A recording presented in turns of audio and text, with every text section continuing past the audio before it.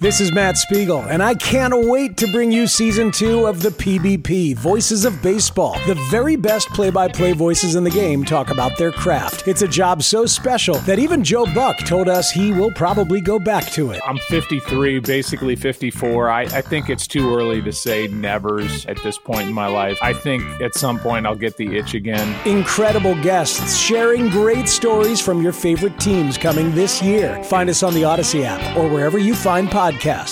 This is Reception, the show. Now, James Cole and Matt Harmon.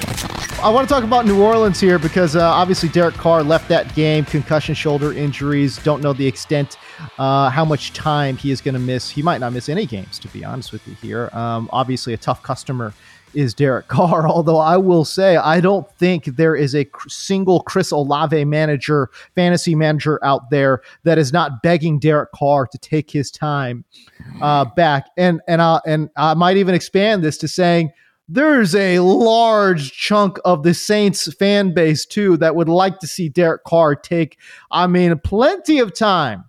Make sure he's 100% healthy before returning to work here. But we saw Jameis Winston come in relief, and it was the full Jameis experience. It was it not? Just ripping big boy throws down the field, just soul-crushing interceptions as well. It was the full experience with Jameis Winston. And I love the fact that doesn't matter how much time goes by, it's the same Jameis. We're going to get that every game. It don't matter how many years has passed since Jameis Winston has last played football. That's the experience you are going to get, and it was great to see. But Chris Olave, hey, listen, from a statistical standpoint, obviously benefited here with Jameis Winston. 1 target, 1 catch, 15 yards with Derek Carr in about 40 minutes of game action? Yeah, 0 in the first half. Yeah, 0 in the first half. 9 targets, 7 grabs, 79 yards, and a touchdown with Jameis Winston in just under 20 minutes of game action. Just unbelievable in terms of night and day performances here for between Carr and Jameis Winston and Chris Olave. But again, I know we've talked about this a little bit here, but Matt, it's just not a great pairing when you take a look at some of his RP profile data with what Chris Olave does well, and then when you look at the receptor perception data on Derek Carr and what he does well, it's a little bit like oil and water, man. Yeah, on one hand, I really hate talking about the Saints offense. They've been like one of my least favorite offenses to watch on film and to like break down. There's just like not a lot of good football going on here for a lot of different reasons. Right. I think, but here we are talking about them again. Alas, what can you do? I get it, especially the Jameis Winston part of it. That was just peak Jameis Winston. It was. The it was touchdown awesome. to A.T. Perry, who we'll talk about in a second. That was just like no other quarterback even attempts that throw. Forget completes that throw. No quarterback attempts that throw. God. Literally from like one end of the field to the other. Unbelievable. I think Mahomes would try it. He would test the gun out. I think he'd break it. I don't know, dude. I don't even know. He would just do some like weird scramble thing. I don't know if he tries that throw, but Jameis tries that. Derek Carr isn't trying that throw. Oh God, no. You could be playing against a defense with like 8 players, and Derek Carr is still not trying that throw. Let me tell you that. And I think that's part of the reason. Look, I'm not going to sit here and like psychoanalyze everybody, but I do think like the most frustrating thing in the Saints offense this year has been Derek Carr, the checkdowns to Alvin Kamara. They've gotten a little bit better the last few weeks, but like the Jaguars game on Thursday night was particularly offensive.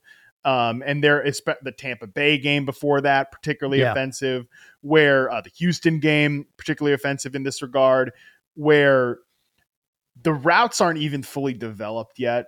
Like these guys aren't even fully breaking on their routes. Like you think about a post route or something like that. These guys haven't hit that break point, like a big over route, which is basically all the Saints, what we talked about, ask Chris Olave to run these like big, deep routes. These aren't even broken yet. They're not developed. Like, these guys don't even have a chance yet. And Derek Carr's already checking down. We're talking about Chris Olave quitting on routes. I mean, that's quitting on a play. That is quitting on a play. No, at the quarterback position, same thing. It's like, all right, well, I'm saving my completion percentage and I'm saving myself getting hit or whatever. So I'm just going to check down to Alvin Kamara. I've said previously that having Kamara in the cigarette analogy with Derek Carr. Did I make that on this show or was that a different show? No, I don't think so. I basically said, I think I tweeted this too, that having Alvin Kamara, a running back known for his pass catching, as the lead running back in a Derek Carr offense is basically like a quarterback addicted to checking down. That's basically like if you're like just putting a pack of cigarettes on a smoker's nightstand every day. Like he's screwed the moment he wakes up. Okay, it doesn't matter if he wants to quit. You're basically giving it to him. That's having Kamara as the running back for a Derek Carr offense. So that had gotten particularly bad to the point that like I think the receivers, Olave, some of these other guys were getting super frustrated. You've seen players like Michael Thomas and Rashid Shaheed like going crazy out there at times, like throwing their hands up. Right. Olave with the quitting on the routes or not running routes full speed, the whole thing. And then I kind of think Jameis Winston gets in the game and Chris Olave is like, all right, let's go. No more line. Like, I'm not saying that, all right, now he's given full effort, but I think he thinks to himself, okay, well, I know I'm getting chances, right? Like I'm getting chances on the routes that they're having me run. So let's get after it. And I think that was kind of reflected in the box score. You're not saying that he's giving full effort, but you're not saying he's giving full effort, if you know what I'm saying here, you know. Sometimes you just know the inevitability, like you know what to expect, you know the inevitability. Right. Like you're gonna ask that girl out, right? You know she's gonna say no, but you gotta at least try to get her to go to the prom or something. You gotta shoot your shot, man, right? Shoot like the shot, baby. It's just like, yeah, sometimes you know the outcome of something, even if you're not gonna, but you gotta give a little effort to it. I don't know.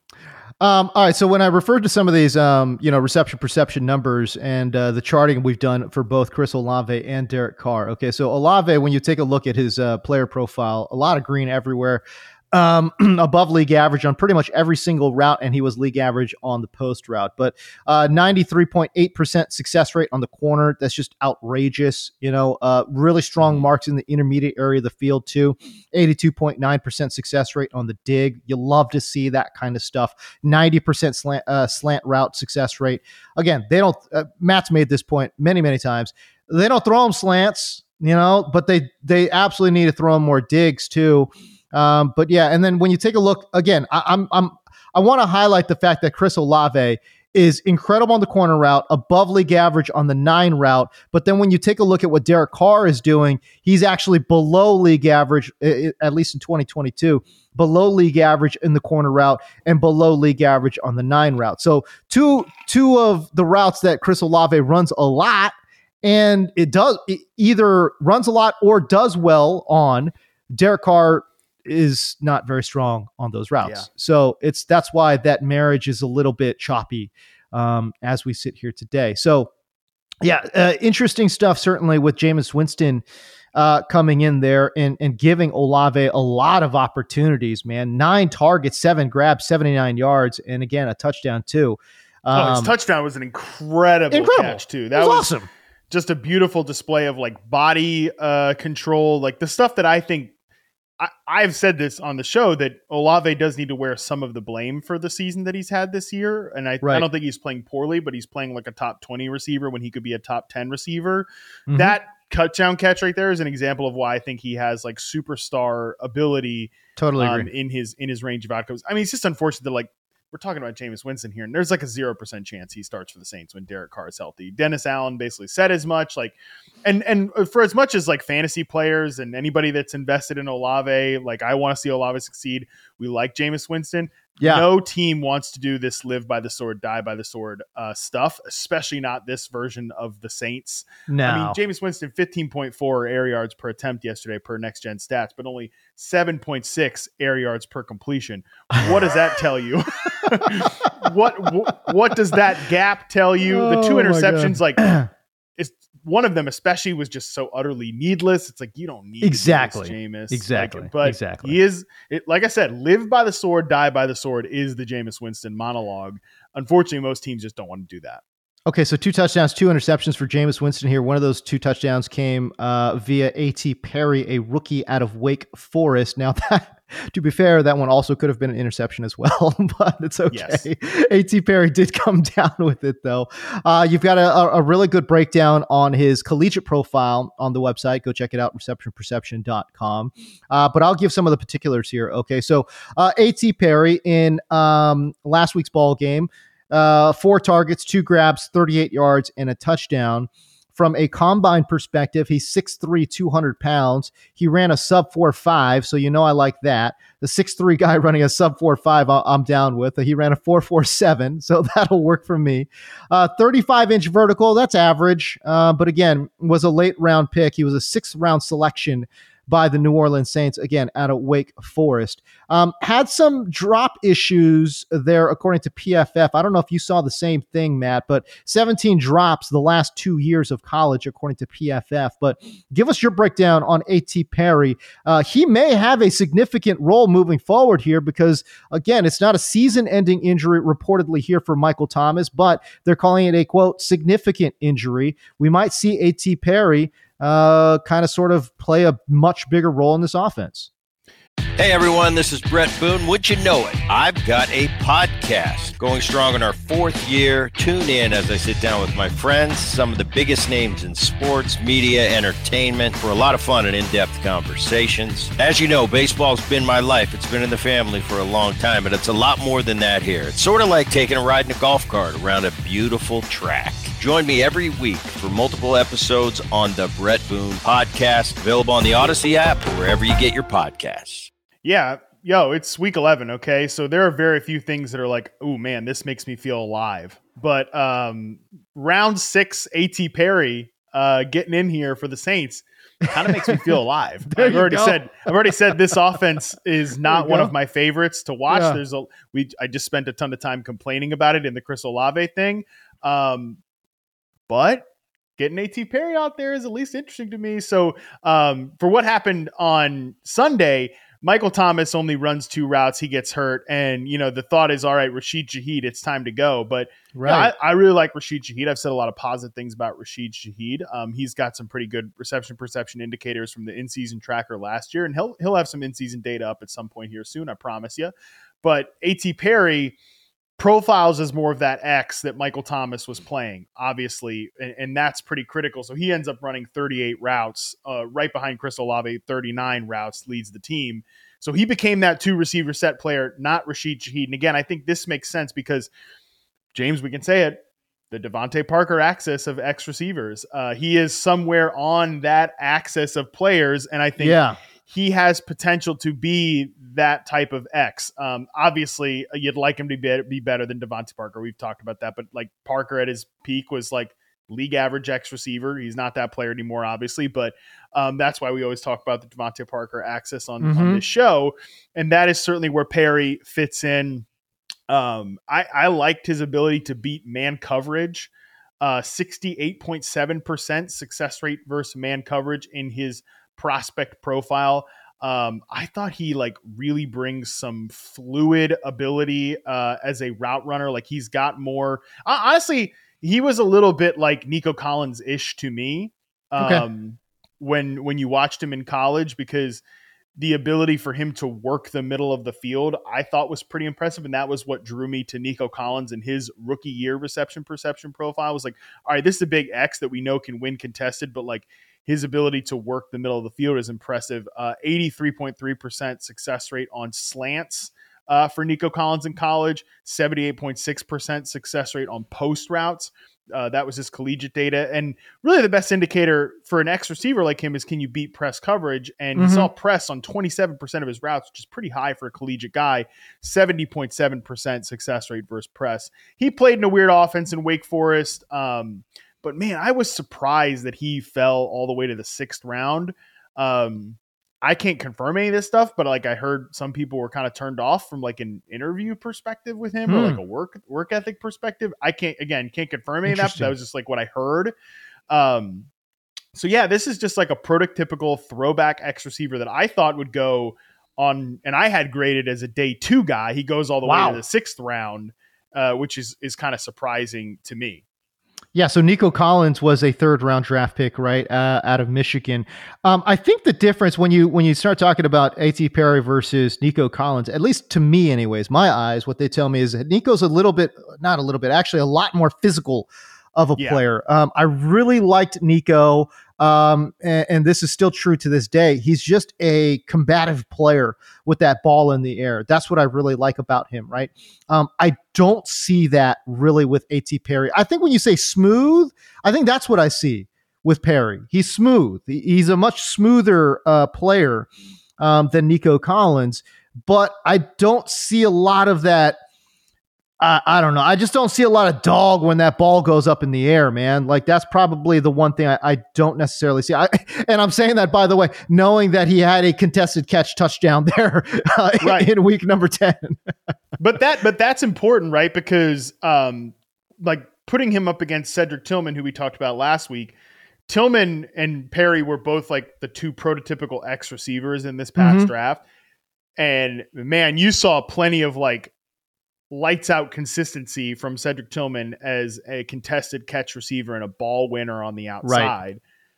Perry, I would say you saw those moments, but against like tougher competition, it wasn't as much. And it was hit or miss. I mean, his overall contested catch rate in reception perception is good, but you mentioned the drops, you mentioned just like some tight coverage concerns. That definitely showed up. And I think maybe that was a part of the reason why some folks would break ties in favor of Tillman as opposed to A.T. Perry. But again, maybe there's off-field stuff that drove him down too. But there's a lot of good indicators for Perry here. And if he can become more of that dog, as you mentioned, I mean, and Michael Thomas, like, dude, that's a great guy to learn from if you're going to be a dog. Because, oh yeah. Thomas is definitely not the player he used to be, but he is still like feisty and combative in contested situations. Love it. If Perry's been taking any notes from Michael Thomas, that's encouraging to see. Now he's going to have to play his position, basically. By the way, I mean, bad timing to call Michael Thomas combative when he just got arrested for. Good call. Good call. I didn't even think about that when I said it, but yeah, bad timing there. But A.T. Perry, like. The one thing that impressed me too with Perry, and this is actually, again, to make that Nico Collins comparison, and I don't think Perry is going to be as good as Nico Collins is, but I do think, again, same axis of players. I would note that we didn't see Perry used in yak situations much in his reception perception profile. He was only in space on 71 or 7.2% of his sampled routes. But he went down on first contact on just 27% of those plays. And I think that's where sort of his, like, I think that dog is in there, right? Okay. Like, I think it's inside of Perry. It just needs to be awakened a little more. And man, nobody's going to awaken it more like Jameis Winston on that touchdown throw there. So that was nice to see out of A.T. Perry. And I'd like to see more of him down the stretch. Lance Zierlein, the great Lance Zierlein, one of the best evaluators out there, he said that he's not as good trying to shake free on these deeper routes on off coverage. And again, kind of cited the lack of top end speed, which is, of course, what we see here. So I don't know. Is it maybe the combination of the lack of top end speed and, not necessarily the cleanest technique to shake off deep ball coverage? Is that about right? Yeah, I'd put it, because I think physically he does have that in him. I think for his size, right? Like size adjusted speed is pretty impressive. But, I wrote in his profile that he only managed 46.9% success rate on nines. And I think it is a struggle with like nuance when he needs to break down a corner and off man coverage, literally exactly what I wrote in the profile. Maybe it's just an improving with time on task, I think could be the issue or the solution here. Because right now, Perry, as a prospect, was better with corners in his hip pocket working deep as opposed to like trying to manipulate a corner and off man coverage. It is strange, but it's not totally out of the norm for some of these X receiver prospects. Like, George Pickens, who like if you squint at it, if you had a few Bud Lights and you squinted at George Pickens's reception perception profile as a prospect and A.T. Perry's prospect profile, you would probably think like that's funny. Maybe A.T. Perry is a Bud Light George Pickens. But like Pickens is that way, where he, I think, is more comfortable, and the dog in him, and we know there's a dog in George Pickens. Oh yeah, and that dog definitely comes out when he has a corner tight in his hip pocket and all that stuff. When it comes to like some of the nuance of like manipulating off coverage, that's not really there yet for Pickens. And I don't know what's going to happen with A.T. Perry, but that's sort of a guy that is operating at that level in the league and operated at that level as a collegiate player. So maybe it's sort of like a ceiling comparison there. 2400 Sports is an Odyssey company.